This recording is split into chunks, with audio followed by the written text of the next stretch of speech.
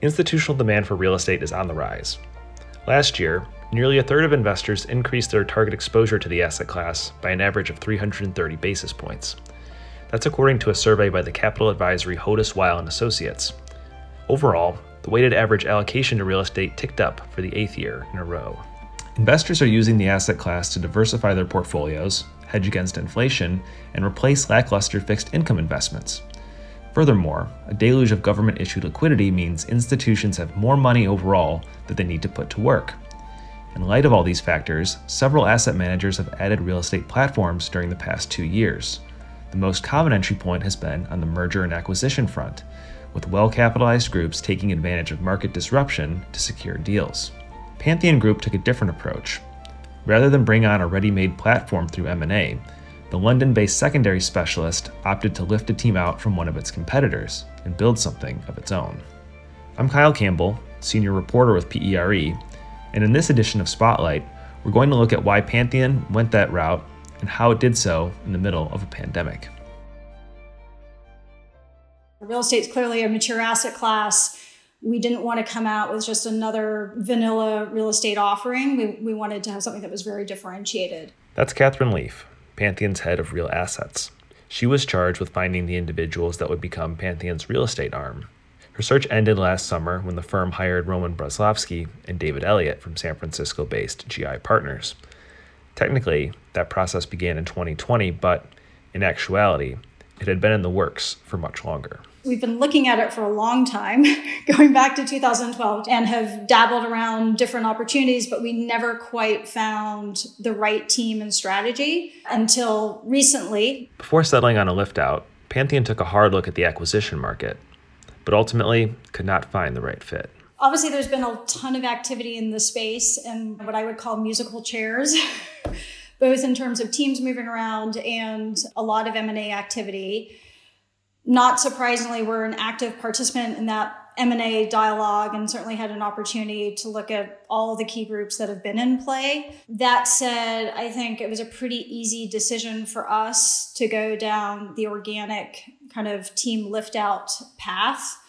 We have a really strong bias to do things organically when we can. We've got a really tight culture and want to keep it that way, a very unique culture. I think most importantly, a culture that's very client first, and that's kind of hard to buy. It's kind of easier to find in individuals and wrap around that. So that was, I think, a key decision factor. Leaf ran a similar process in 2008 to set up Pantheon's infrastructure platform, which now has more than $16 billion of assets under management. Building a brand new platform takes longer to get up to speed than acquiring a fully formed business, she says, but it avoids the cultural disconnects that often sink newly merged firms. Personal dynamics aside, the other key element to the search was finding individuals who could invest the way Pantheon had envisioned, in general partner-led secondaries, a part of the market that has seen an uptick in activity, but few pure-play participants. Taking that kind of GP-led playbook of recapping assets with some dry powder, but applying it to a segment of the market that we felt was really underserved from a capital perspective. We'll see whether other traditional real estate secondary players move into that space, but we really wanted to kind of plant a flag in a slightly different nichier segment of the market. So, Pantheon had a target in mind and a chosen path to get there. Next, it had to execute. We knew who all the key players were. We knew who the top performers were. And so we kind of had a hit list, quite frankly, of who we wanted to go after. And we worked with a recruiter to put in those calls, but we kind of had a list of who we thought were kind of the most compelling candidates. Absolutely critical to us was finding a team that had really strong investment capability to execute the strategy. Of course, the search was shaped by COVID-19. Like so many things, the courting process had to be transferred into a digital forum.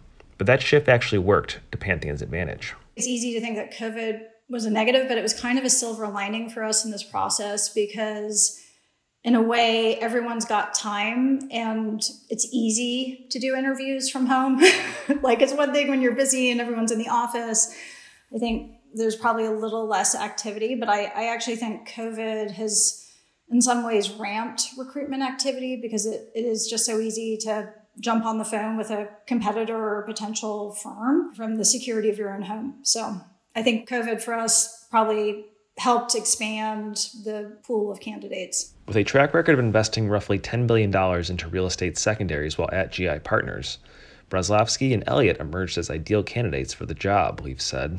The ease of communication with which they were hired also proved helpful in laying the groundwork for the platform before their arrival. There was a lot of dialogue, and we spent a lot of time talking about the business plan and kind of what we were trying to achieve and making sure there was a shared vision, which I think really de-risks the onboarding process. Pantheon's entry into real estate came down to the right mix of specificity and flexibility. On one hand, it knew what type of platform it wanted and the type of people it wanted to run it. On the other, it was able to adapt its process for the COVID era and was willing to pull the plug on the initiative if it didn't find the exact right fit. We really benefited from knowing what we wanted. So it wasn't opportunistic. It was super strategic and deliberate. And I think if we hadn't found the right team and the right strategy, we would have put our pencils down again and maybe waited a number of years. So the bar was really high. We think we got it right. In a way, it was helpful because we predefined what we were looking for. And when we found it, there was obviously conviction and support at the corporate level to get it done. That again was Catherine Leaf of Pantheon. If you want to hear more episodes of Spotlight, you can check us out on PEI Media's various titles online or wherever you listen to podcasts. For PERE, I'm Kyle Campbell. Thanks for listening.